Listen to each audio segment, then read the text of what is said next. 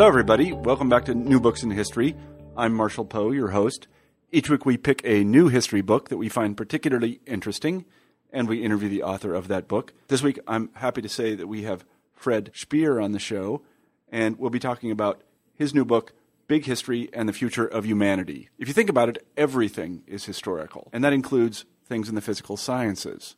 For example, chemistry wouldn't be the way it is today if not for things that happened before. Had those things occurred differently, then chemistry either would not exist or it would be very different than it is today.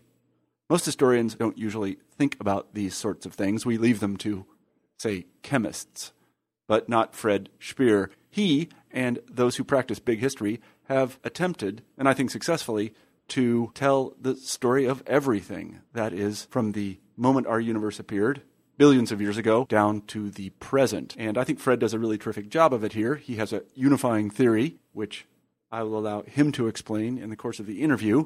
And so, without further delay, here it is. Hi, Fred. Hi, Marshall. How are you today? I'm good. How are you? Good. I'm very well. You are in Amsterdam, is that correct? That is correct. Well, I should tell our listeners that we have Fred Speer on the show today, and we'll be talking about his terrific new book, Big History and the Future of Humanity. I read this book cover to cover. Sometimes I have to tell you, Fred, I had to read it twice because some of the things in it were so eye-opening. I was taken aback by some of the things I learned from your book, but I really enjoyed it, and I encourage everybody to go out and read it and buy it. Actually, I have a few words to say about buying it to the publisher of it, but we'll talk about that in due time. Why don't we begin the interview by having you, Fred, tell us a little bit about yourself. Okay. Well, I was born and raised in the Netherlands. I'm still living here. I studied biochemistry first and was involved in what was known as genetic engineering at the time, genetic engineering of plants. And then I changed course and became a cultural anthropologist and a social historian, and I did research into religion and politics in Peru, and I lived as part of that in a little Andean village. The village is called Zurite. That's what I first did my study on, later my PhD, and became 2 books in the end. And since that time, it's about 15 years ago, I started teaching big history, and big history is the history of everything, from the beginning of the universe until life on the earth, right here, right now. Right. Before we talk about the origin of the book, I know I told you in the pre-interview we were going to talk about that, and we will, but could you tell us a little bit about the origins of big history and what it is? And I know it involves a person that I know quite well and admire, David Christian, but why don't you tell the story? Yes. Well, big history in the form that I'm teaching it and working with originated in Australia in the end of the 1980s in the form of a cross-disciplinary course. And that course was designed by the historian David Christian, who at a certain point in time felt there was a need for a course that could serve as an introductory course for students of history that would basically give an overview of all of history, not of history only as historians usually define it. That means, let's say, the history of literate people, but all of history from the beginning of the universe until life on the earth today.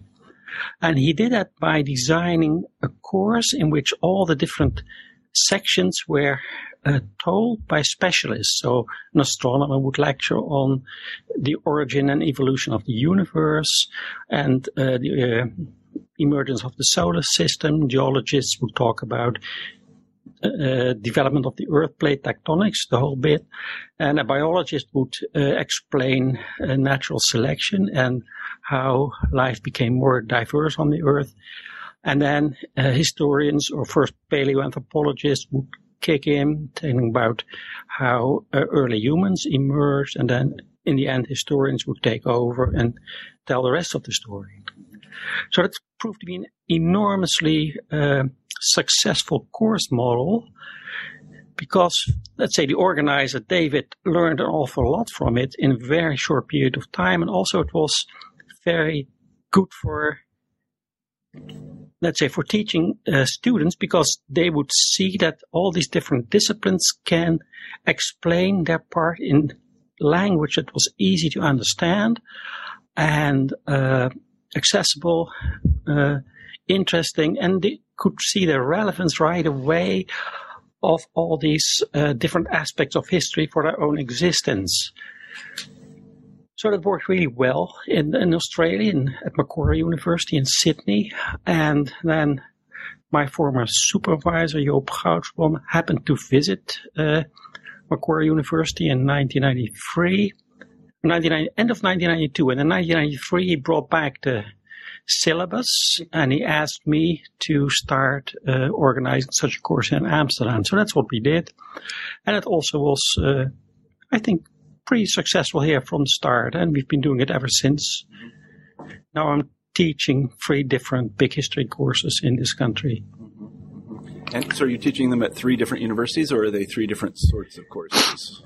No, 3 different universities, one could say. One at the University of Amsterdam. That's our, let's say, our traditional course now. Mm-hmm. Then we do a shortened version at the Technical University Eindhoven. Eindhoven is the original home base of the Philips Electronics company. And now for second year, I'm doing it also at what's called Amsterdam University College, which is some kind of a elite university where the language is not Dutch but English, meant for international students. I see. So, in addition to you and David Christian, who else does big history? Well, I think David was not the only inventor of the concept. He invented the term big history. Mm-hmm. In a bit of a flippant mood, or so he said. And he still has some doubts about whether it is too pretentious or whatever. But there were other pioneers also. I think one of the main pioneers was the astrophysicist Eric Chason at Tufts University, mm-hmm. who started a course in cosmic evolution, I think in 1975 already, together with the astronomer George Field.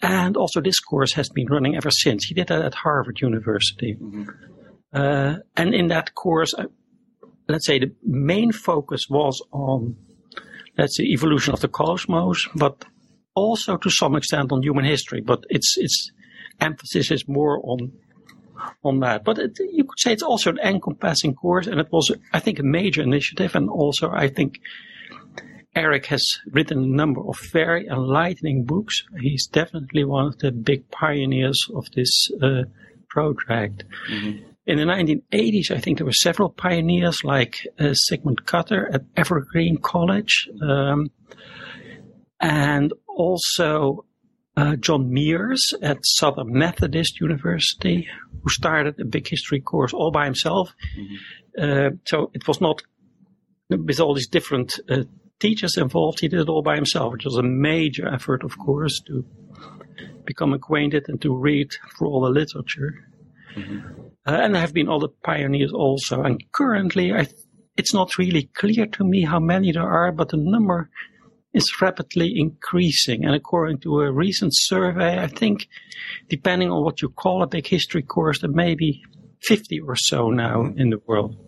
Is that right? So, is there a big history association, and do they have an annual convention or anything like that? Is it organized on that level?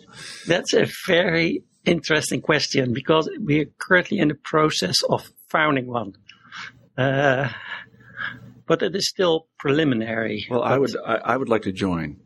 You would like to join? Okay, I would very much like to join. No, I really honestly would, because this is some of the most exciting work that I've really ever read. And I studied quite a bit of biology, evolutionary biology, when I was an undergraduate, and I've always tried to integrate that into my courses. And I've met some resistance on the part of people in the history faculty, both here and many other places I've taught. So your book was kind of refreshing, and it was also enlightening because it even took it past evolutionary time and into cosmic time, and I found that really fascinating.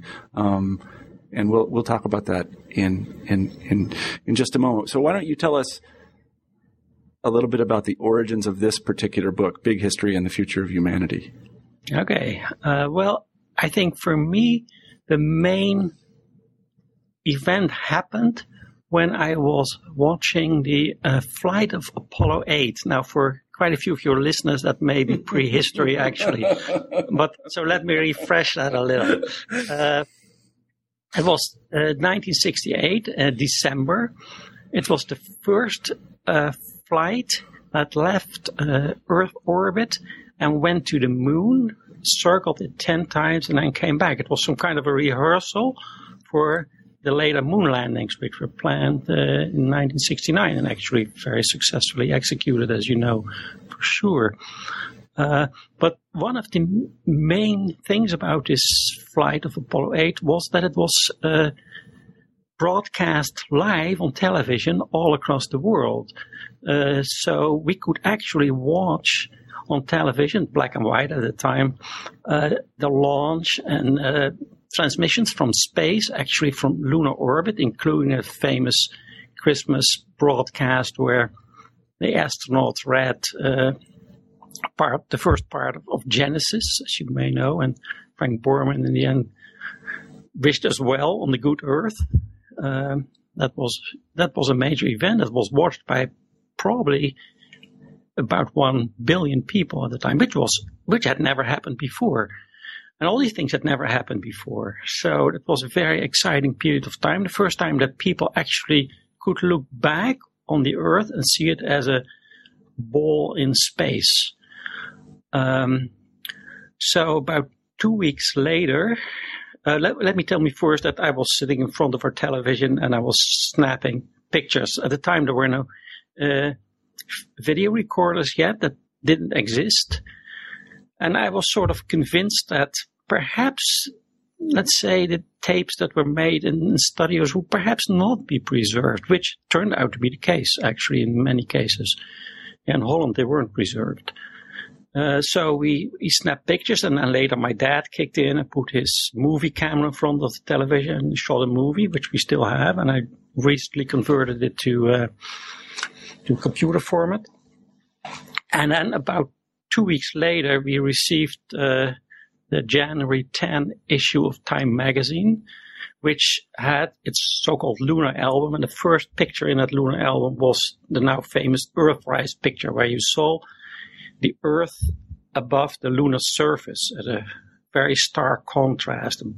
Black and white, the black of the universe, the gray colors of the moon, and this blue and white little ball hanging in space. And it left a really deep impression on me and also on many other people. So I tore it out carefully and stuck it onto the wall, and I still have it. And it has inspired me ever since to look at the Earth in a different way than I had been doing before, and also never been taught to do it any differently. And I think this happened to a great many people. It may have been one of the most influential pictures of the entire 20th century, I think. It sort of galvanized the ecological movement. It led perhaps also to to people to accept new theories like Big Bang theory, plate tectonics, perhaps. It inspired James Lovelock to develop his Gaia theory. So it had many different effects. And also, as I just said, it galvanized the ecological movement. It made people wonder, what are we doing to our home planet? And it made me worry also. And while studying chemistry, I could not really see how I could contribute to sort of solving that problem. So I decided to find out how we got ourselves into this situation, and if that perhaps would throw any light on solving these problems. So I decided first to sort of travel parts of the world. I traveled especially in Africa, crossed the Sahara twice by public transport. And that taught me an awful lot about life, I have to say. And then I decided, okay, I want to get some kind of a worldview. And the only study that I knew that had a worldview was cultural anthropology, because those people would go to places all over the world and tell us how people lived. So I wanted to go to a society that lived on the basis of self-supporting agriculture, to sort of see how that worked, how these people were dealing with nature, whether they were perhaps more careful, or at least I wanted to see how it worked. So I went to the Andes and I lived in a little village, the village of Zurit, as I said earlier, which again taught me an awful lot about life. And I tried to reconstruct the history of this village for as long as I could. In the end, it was about 10,000 years of history of that region and about 500 years of the history of that particular village, because it had been founded by the Spanish. Let's say 450 years, depends on what you call its history. And since at that time, let's say, environmental history had not really taken off, I had to formulate it in a different way. So I decided, okay, a lot of this ecological thinking and acting is probably expressed in their religion. So that's why I wanted to study religion. And that proved to be a very good choice. And since, let's say, the local religion had been influenced very heavily by Roman Catholicism, that inevitably meant studying religion and politics. So that's how I came up with that theme. So that's how I sort of had achieved some kind of insight about how such society worked, and it proved to be very similar to descriptions of how other similar societies had worked. So that began to give me some idea of how we had developed from, let's say, gathering and hunting to an agricultural stage, and now we're in an industrial, or perhaps some would say post-industrial stage, although we still live completely almost on the basis of products that are produced by industry. And how that worked. So that sort of gave me an overview. And then the idea came of big history to put it in a cosmic perspective, which meant another sort of wave of new thoughts, new ideas that helped me understand the situation better. But one of the problems was that I didn't really see a mechanism. I didn't really see a general mechanism in history of how all of this worked. And at the time, the internet had arrived, so I started exploring, for example, Amazon, to see whether I could find books that had been written about these themes. And that's how I came across the work of Eric Chason, an astrophysicist whom I just mentioned. And I decided, okay, I'll write him an email and see what happens. So he responded very nicely, and then I invited him to our course. And he came and gave a wonderful lecture. And at the time, he was working on a manuscript that later became the book Cosmic Evolution, The Rise of Complexity in Nature, in which he outlines an approach to, let's say, big history, or cosmic evolution, as he calls it, that proved to be very helpful. And the general idea is that if anything emerges, then you need energy to get it going. That is just as much the case for a solar system as for you and me, for example. So if you look at all these energy flows, you can perhaps get some kind of a general structure of how all these things have developed. And one of the very interesting ideas is that if you calculate the energy flows per amount of mass, so let's say you measure how much energy the sun is radiating out, and you divide it by its mass, and during a certain period of time, then you get a certain number, right? You can do the same with your own body, how much you're eating, breathing, and the oxygen that you breathe in. And it turns out that your body actually has a much bigger energy flow than the sun, which is sort of counterintuitive, because you would expect the opposite, given that the sun is shining so hard. But we are very, very tiny. Our bodies are so small, and that's why our energy flow per mass per time is actually higher. And I now call these energy flow power densities, following other people who also use such a term.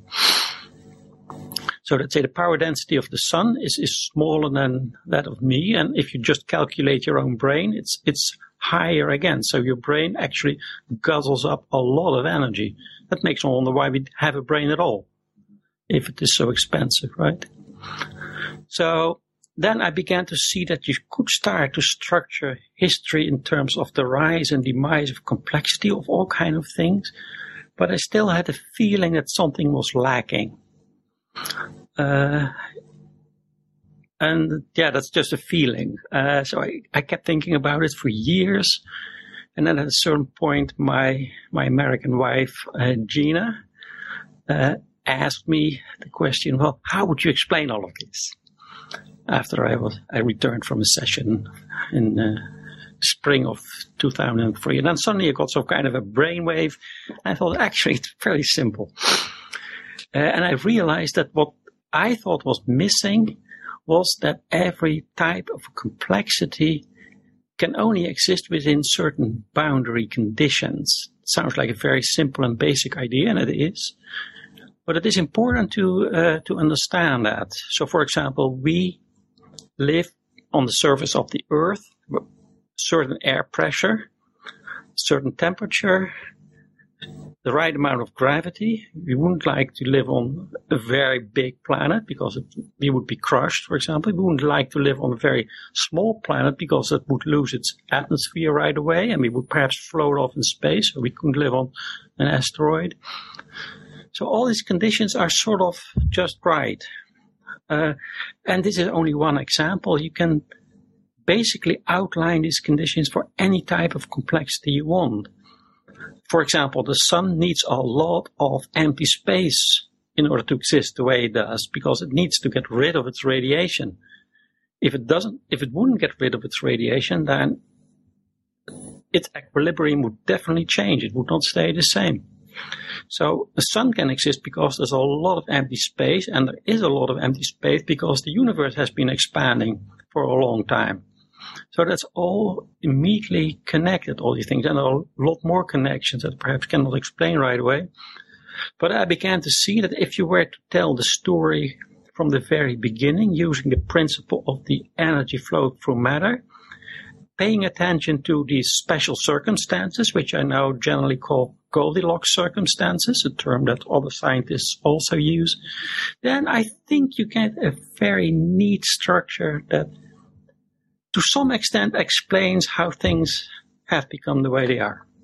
So I wrote an article first about this. It's called How Big History Works, the rise and demise of complexity, energy and the rise and demise of complexity. And yeah, it was, of course, not easy to get it published because I didn't know of any single journal that would accept it. But fortunately, in Russia, there is considerable interest in these things, and some Russians had just started a new journal in English. It's called Social Evolution and History, and they were very interested. So I was able to publish it there. They did a special issue on big history, and that's how I got general ideas published. And then I got some chance to write a book. That was great. So it took me another 3-4 years before the manuscript was almost finished. And of course I had to find a publisher, and I was very lucky to find a very competent publisher in the English branch of what is now Wiley-Blackwell. So they accepted it. I think they did a great job in producing the book, and now it exists. No, they did do a fine job, yeah. And thank you for telling the story. That was very, very well told indeed. Let me ask you some questions about some particular terms that are important in your story that might not be familiar to our listeners. One of them, and the most basic one, is, of course, complexity. What exactly is complexity, and how do you measure it? Yeah, that is the number one question. I don't think I have a complete answer to it. And I don't think anybody has it, actually. But what we mean is that a certain entity is more than the sum of its parts. And what exactly that more is and how we define it, at least it has some what's known as emergent properties, properties that you could not see in just constituent parts. You could say, let's say, the process of natural selection is an emergent property. It is not present in, let's say, the genes of any animal or plant or microorganisms, although they have been honed by natural selection, but the process itself is bigger than that. Just like you can say, well, the process of, let's say, how a society operates is just bigger than all the people individually. So there are these emergent properties, and one can wonder about how to characterize it. Can you characterize it by, for example, the number of connections or the nature of the connections between all these different parts? You can, for example, try to quantify all of that, and to some extent that may help you to define different levels of complexity. But I'm not completely sure that this is the full answer. Yet I'm not the only one who's struggling with it. As far as I know, for example, the Santa Fe Institute in the United States that is devoted to the study of complexity has not yet developed a satisfactory definition either. So if these people can do it, then perhaps we have to wait a little until someone comes up with a better solution. I agree. But we do, I've read a lot about complexity actually, and we do have an intuitive and pretty accurate notion of what it is. And we can take any two common objects and say that one is more complicated than another and ask another person the same thing and they will say the same thing. I mean, if you say which is more complicated, a computer or a rock, people are going to say the computer probably, and that's right in a way. So I don't think we should probably fetishize or worry too much about our lack of a concrete scientific definition for these things, because I was going to ask you about a couple of other terms that are fundamental in the physical sciences, but we don't really have excellent definitions of those, and those terms are energy and mass. Maybe you could talk a little bit about those. Yes, but first I'd like to say that, yes, I fully agree with the intuitive notion of complexity, but as a scientist you would like to be more precise on that. But yes, you're absolutely right. Well, I think the problems with the term mass and energy is that they are so fundamental that it's very hard to find any terms that are even more fundamental that you could use to define them with, right? That's the central problem. So I've opted to say that energy is something that changes matter. That's what you need. Otherwise matter wouldn't change. And matter is very hard to define. So I've opted for a very practical solution, simply saying it's something you can touch. I cannot really touch light, I think, although I can feel light, but I cannot really manipulate it with my hands. I can manipulate, for example, a mirror and manipulate light, but that is using mass to manipulate it, right? Mm-hmm. But it is also a preliminary definition. I don't see a very good solution to it because these entities are so fundamental. Yeah, no, I agree with you completely. When I was reading that passage in your book, I was thinking about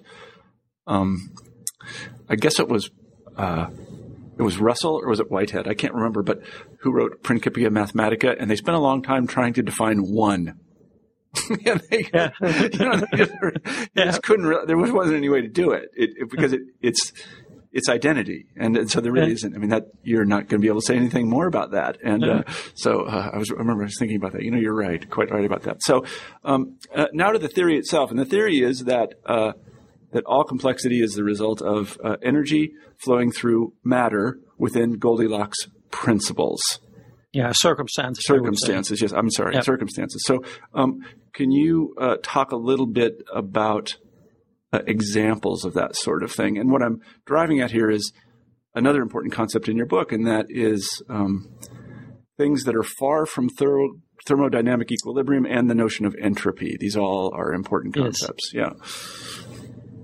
Okay, now let's start at the moment in the universe where we have already the fundamental particles, which basically emerge out of a separation between energy and matter, if I could say it that way. Mm-hmm. And then at a certain point when the universe keeps expanding, then gravity kicks in as a force and starts to shape matter into galaxies and stars and other bodies also.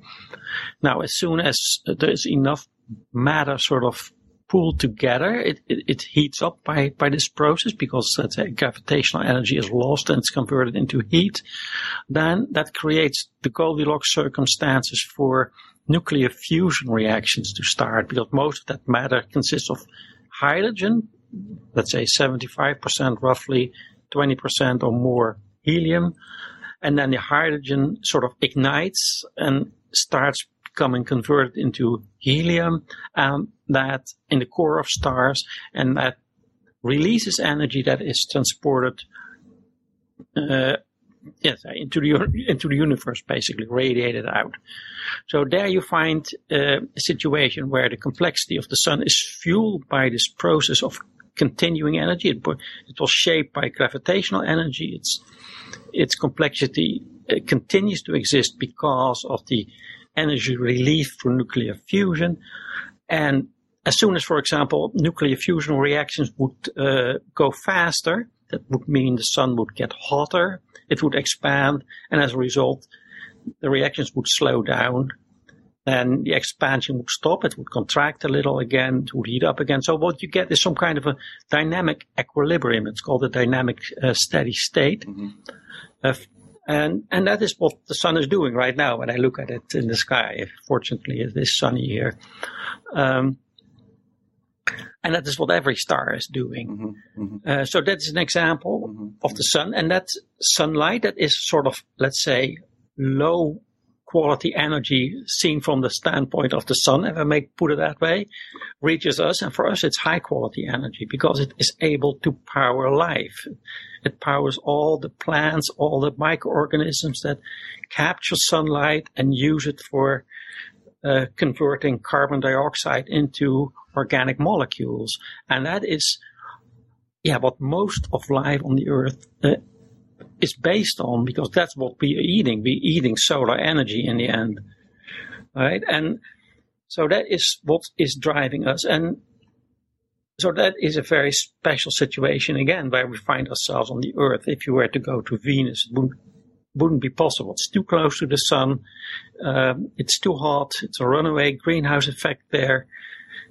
We would not be able to live there. Mars, it's too far away from the sun. The planet is too small, cannot really keep its atmosphere. So perhaps it is possible for small microorganisms to subsist here and there, and that's what people are looking for.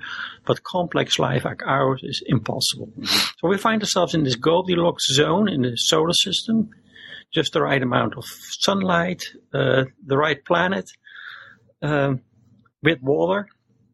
And over the course of time, let's say life has developed enormous diversity. And on one hand, you have all these little microorganisms that have been very successful in surviving 3.5 billion years of natural selection.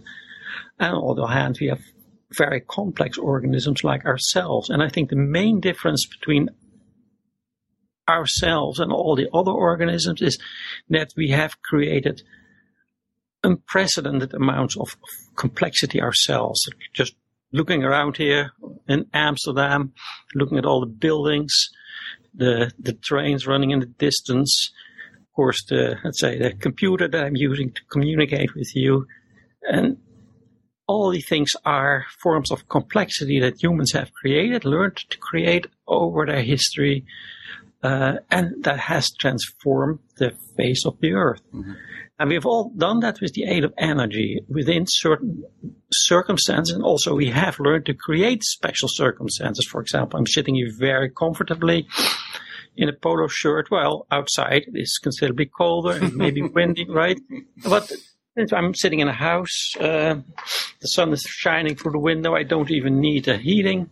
It works really well. And that's all Goldilocks circumstances that we have created. Just a small example. But if you look at what we've been doing, we've tried to create lots and lots of Goldilocks circumstances that are favorable for ourselves, not always favorable for other species or other humans. That all depends. And we've created, I would say, two types of complexity. On the one hand, the more passive complexity, like, for example, my book. It's just there. It doesn't do anything. On the other hand, for example, the computer that needs a constant flow of energy in order to do what it is doing, namely keep our Skype call going. So we have, let's say, what I call powered complexity, things that do things, and things that are just there. And especially the things that do things, that type of complexity can be characterized with power density that's sometimes a lot higher than anything nature has achieved. For example, if you calculate the power density of the space shuttle engine, that is just magnitudes higher than anything else. So that is a very special human achievement, and that makes us also understand that we can do this on the basis of the energy supplies that we have learned to tap during the past few hundred years, mostly fossil fuels. And that raises the question immediately, well, what kind of situation are we going to face? Would we have enough of these fuels in the future? What kind of entropy is this causing? Because any process that generates complexity also creates more disorder elsewhere. That's inevitable. That's the second law of thermodynamics. So by creating all this complexity, we also creating a lot of trash, a lot of mess, basically. And would we be able to control that problem also? Would we be able to recycle our stuff, in other words, which would also involve the use of energy? And would we have that energy? Yeah, I mean, I think one of the things that I wanted to hear you talk about, and I'm glad you introduced the word entropy, is that any process that results in complexity has to fight entropy or export entropy. And you talk about that in terms of very disparate objects. One, for example, the sun has to export a certain amount of entropy, or as you put it, trash. And, you know, not to be too crude about it, but when we eat, we have to export a certain amount of entropy as well. So in a certain sense, all complexity is a fight against entropy. Is that right? Yes, that is correct. That's not a new viewpoint at all. That was realized by some of the pioneers who developed thermodynamics. Right. Yeah. No, I think about 100 years ago already. Yeah. So then, I mean, this brings to mind lots of things, but there is complexity of any sort, that is the non-green or the green sort, all comes at some cost. It has to necessarily produce waste. Yes. Yes. No, I think that's a very insightful thing to say, because we're creating a lot of complexity, but we're not really dealing with the trash. No, quite That's what I would say.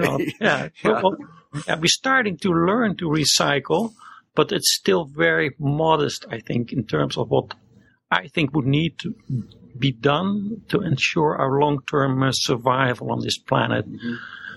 Mm-hmm. Yeah. So I wanted you to give what I would call the briefest possible history of everything. And that is, take us through the main stages, as briefly as you can, of big history, starting with, I guess, the Big Bang. We can't talk about anything before then, can we? No, I don't think so. But how many minutes? You just go ahead. And, you just talk about the main periods. Okay. Well, I would say it starts with the origin of the universe, which actually, according to the latest view, went very quickly. It took only a few minutes for all of matter to emerge out of, let's say, an undifferentiated mass of matter energy, and it happened while the universe was expanding very rapidly, and it has been expanding ever since. Then it took about 400,000 years roughly for the positively charged and negatively charged particles to find each other and become neutral. That was a very important stage because at that point, that meant that the radiation that was also present in the universe in the form of energy, radiation is energy, could suddenly sort of travel unhindered. It was no longer scattered around by all, especially the negatively charged particles, the electrons. So that radiation started to sort of, move around in the universe, and we can still detect that now at a very low temperature, about 2.73 Kelvin, as background radiation. That is one of the main pieces of evidence that we have for the Big Bang scenario. So then it took, depending on, that's not completely sure, but let's say 500 million years to 1 billion years for the first galaxies to form. In the beginning, lots of heavy stars formed because it was simply a lot of matter. So they shone very brightly and then collapsed very quickly because big stars use their fuel up so very quickly that they don't live very long.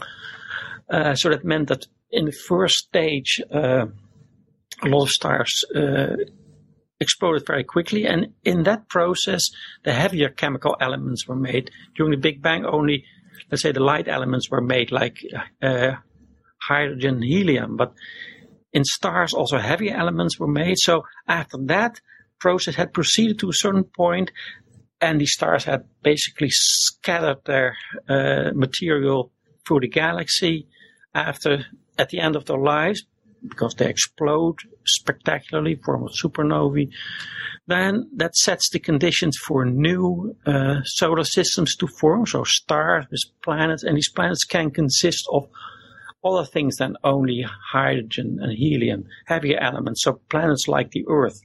And that created a situation where actually on such a planet life could emerge. Now, we don't know of any other planet where life exists, so as soon as we start talking about life in big history, basically we have to say goodbye to the rest of big history, of cosmic, let's say, environment, simply because we don't know. So then we start talking about the Earth, and we can look at the emergence of life probably in the oceans near black smokers, where there was a continuous outpouring of energy and matter that also perhaps the black smokers or the rocks close to them provided sort of good catalytic conditions for little cells to form. So perhaps at a certain point cells bubbled out there and started life on their own.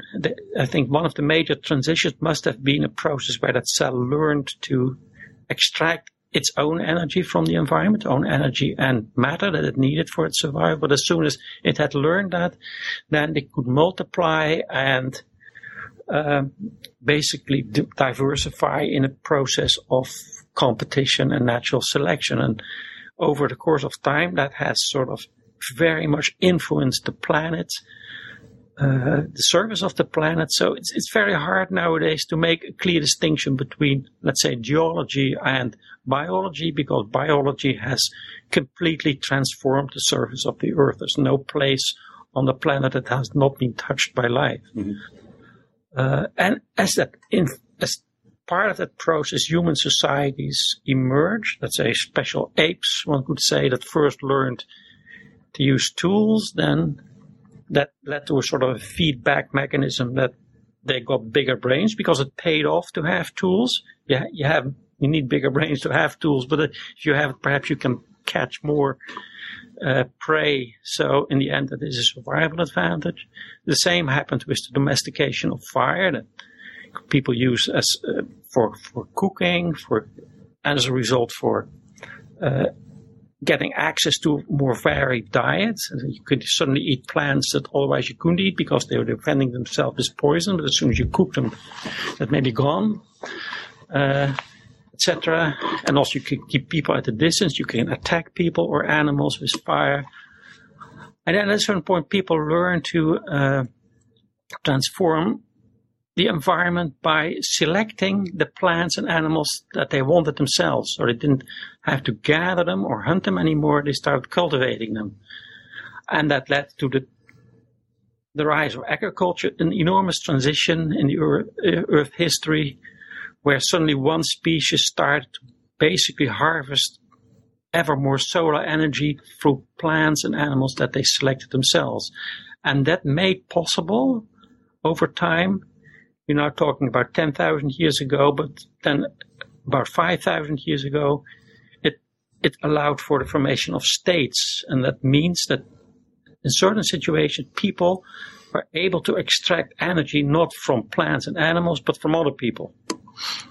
Right? Mm-hmm. Oh, and it all depends whether it was an equal or a less equal exchange. You can discuss that a lot, but over time, it certainly elites evolved that were able to sort of get access to considerable energy flows and matter flow through other people. That led to stage warfare, pacified areas, increased trade, what have you. And I think the next big transition was the Industrial Revolution. That's nothing new, but it was also an energy transition. I think that is very important to understand that people suddenly tapped energy resources which had been produced during earlier eras in Earth history, especially during the Carboniferous, for example, when a lot of coal layers were formed. And now we're using this up. This is basically some kind of a leftover amount of solar energy, stored solar energy, that we're suddenly using to power all the complexity that we are creating now. But the projections are that we may have, let's say, 100 years, perhaps 200 years of fossil fuels left. And that raises the question, what are we going to do then? Mm-hmm. So that was very well done, Fred, because that was about 1 billion years a minute. So, okay. Yeah, that was really terrific. Thank you. One of the questions that I had when I was reading the book, and this is something that's fascinating to me, is you note a parallel, and it is between biological evolution and what I guess we might call cultural evolution, and that is not only increasing complexity over time, but that the rate of the increase of complexity is also increasing. How do you explain that? Yes. So what we see is a process where, let's say, the developments are speeding up. If you look at, let's say, biological evolution, then it is 2.5 billion years of little cells, and then suddenly 40 million years ago, then complex organisms evolve, and then you get all these changes that biologists usually consider evolution. The period before that is quite often not really seen as very relevant because you can't find any fossils. Mm-hmm. So yes, it has been speeding up, one could say, and you could say, okay, well, at least the range has been expanding, and say the more complex animals have become smarter progressively. I think we're smarter than the dinosaurs, although I don't know how long we'll actually live as long as the dinosaurs, but at least we're smarter in manipulating the environment. So that has happened, and you see the same in cultural evolution, where you have a long period that there are small bands of humans sort of living in all these places, and then as more and more people are communicating, then knowledge gets exchanged quicker and quicker, and as a result the process speeds up, and especially with printing and now with computers and the internet, the speeding up is just phenomenal. So it is basically a feedback process where these developments go quicker, the more there are, and the more productive these feedback processes are for producing newer species, newer situations. Mm-hmm, mm-hmm. But it may collapse again. Yeah. No, what I was thinking is this is a little bit counterintuitive to us because most of the processes we're involved with, and that is the as you put it, the passage of energy through our own mass don't work by that feedback logic at all. We put one in and we get none out. In a process like this, you put one in and you get two out. So I can see why this is a little bit hard for people to wrap their minds around these sorts of spurts of exponential growth. The kind of growth curves we're used to are relatively straight, but these are not. I mean, I find that parallel really quite fascinating as somebody that has tried to study cultural evolution, and I think it bears a lot more thought. So let me ask you this, which is sort of, as we would call it, the money question in the book, and you talk about it at the end of the book. Where are we going with our own complexity? Can we maintain it? I'm not so sure. I think there is enough energy in terms of solar energy in different forms. Let's say direct solar energy, wind energy, perhaps wave energy to some extent, or other forms of thermal energy where you exploit the difference between, let's say, the upper layers of the ocean and the lower layers, and you use a temperature difference to extract energy. There is enough to keep a certain amount of complexity going, but it will be more expensive. We can see that right away, because if it were less expensive, people would be doing it immediately. But it needs to be subsidized in order to get it going. So that means it's more expensive. And that's a big difference from, let's say, the Industrial Revolution, where these developments were considered an advantage. So that's why the process went all by itself. It didn't need to be subsidized. At least not in the countries where it originated.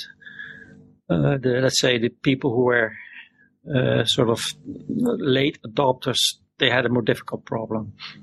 So there is probably a considerable amount of energy, but it is more extensive. It will cost more.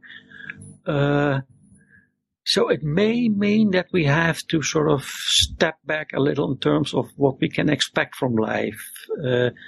But we also have to realize that in many countries on this planet, people live with far lower energy uses than, let's say, American society does, or many European societies do. And they're able to survive also. So we need energy to maintain our complexity, and I would certainly sort of applaud any initiative that would help us establish, let's say, the transition to solar. I'm not really sure whether it will be enough. Time will tell. I really hope so.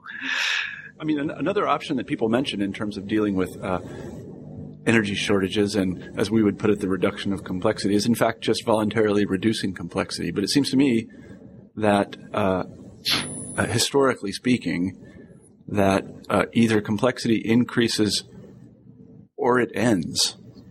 That, in fact, what you find when nature has forced a reduction in complexity, or humans have attempted a reduction in complexity, or one has been forced on them, that you've seen a kind of catastrophic decline in complexity. Empires, when they end, they don't end slowly. They fall apart very quickly. Yeah, that may happen. And one of the reasons that I think that, let's say, a voluntary decrease in complexity is not so easy is that, let's say, as part of the mating strategy of humans, let's say for females, it is a good idea to have a partner who commands some resources so you have a safe future for your children, or so you hope. So that's a major reason of why it is important to have at least a reasonable access to resources as a man. That is simply a fact of life, I think. Mm-hmm. So that has to be taken into account. Yeah, I'm reminded. So, yes. I was going to say, I'm reminded a little bit. I teach a class on military history, and one of the things that people that study military strategy will often say is that the most difficult thing for a military unit to do is retreat. That yes. It's really very hard to do it because you want to run, and you can't run. If you run, then all is lost. So I think this is kind of a parallel situation that, in fact, when you see a reduction of complexity like this, it usually is catastrophic. Let's hope it's not in our case. Let me ask you about one more thing before we're rapidly running out of time, but I was very interested in the distinction. You mentioned complex adaptive systems, and that's what they study at the Santa Fe Institute. And these are things like ourselves. We are an adaptive system. But you also mentioned complex non-adaptive systems. What exactly are those latter things? Yes, well, those are things that are to some extent complex, but don't adapt, like the sun, for example. It is to some extent complex, doesn't adapt to anything really, and just there. And so these things are just literally running down like a clock. Yes. Yeah. So Yes. this would be like your desk clock with a battery in it. It's a complex, non-adaptive system. It's just going to run out of energy eventually. It's never going to evolve or adapt or learn to find another energy source. No. Yeah, no. And that's what most of the universe consists of. So since most of the universe consists of this complex, non-adaptive system, is it all going to run down in the end? Is that pretty much the end of it? Yes. Things are going to return to nothing? Yeah, in a very long run, we will run out of, let's say, hydrogen fusion or any other types of fusion. So then basically the lights will go out in the universe. It will get dark. And then if we believe Stephen Hawking's view of let's say, the decay of protons and matter in general, then in the end, all matter will sort of evaporate and we'll end up with completely nothing. But that's a long time from now. Yeah, nothing to really worry about. Yeah, it's a little bit like the economists say when trying to project far into the future. I think it was Keynes who said it, that in the long term, we're all dead. So we shouldn't really be thinking too much about that. So anyway, Fred Spear, thank you very much for being on the show. I really appreciate it. It's a terrific book, Big History and the Future of Humanity. I hope that people go read it. And I said I was going to say a few words about that. I would encourage the people at Wiley Blackwell to try to put out a paperback version of this at a considerably lower cost than the hardback version. Because, for example, I would like to adopt it in the classroom. And I'm sure a lot of other people would too. But the current price point for the hardback is, let's just say high. And if we can get that book in at a lower price, I think that the uptake, at least in the classroom, will be pretty considerable. I would definitely consider assigning it to my students. Can I say something about that? Yes, First please. of all, the book is available with a considerable student reduction. Okay. So you could, it's about 25 British pounds right now. So I think that would translate into $40. Yeah, or something that's reasonable. Like this. Yeah, that's reasonable. So that's one. And also in January of next year, they are going to publish a paperback. That's great. That's right. I'm really, really happy to hear that because I really would, I'd love to recommend this book to lots of people and give it to lots of people because it's really so eye-opening and such original work. And I think for people that are interested in history, who, history books tend to be of a piece. This one really is quite different. And I think that it would be eye-opening for a lot of people. So I encourage I thank the people at Wiley Blackwell for publishing it to begin with. And I think that they have a real, an economic opportunity on their hands if they can bring it in at a lower price point. But enough about economics. That's not our business. So, Fred, why don't you, end the interview for us by telling, our listeners a little bit about your next project or whatever you're working on now.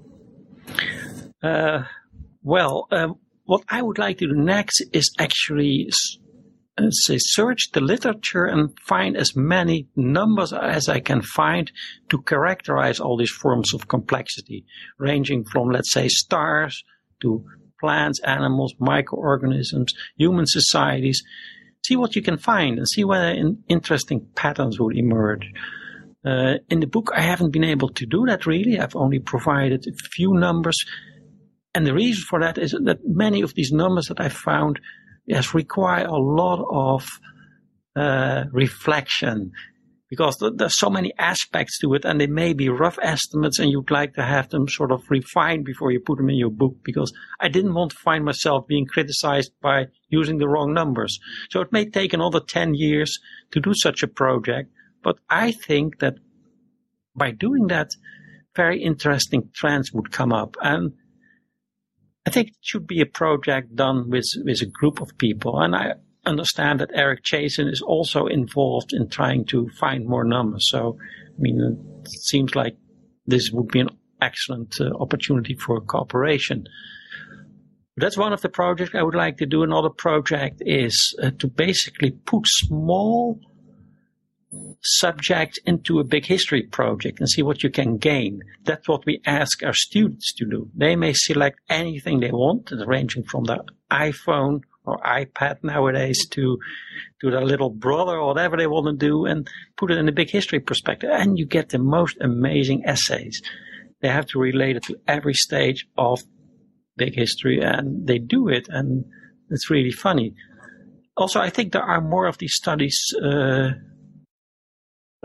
being produced right now. I just saw a book that basically tries to explain how you can see all of Earth history in just one little rock.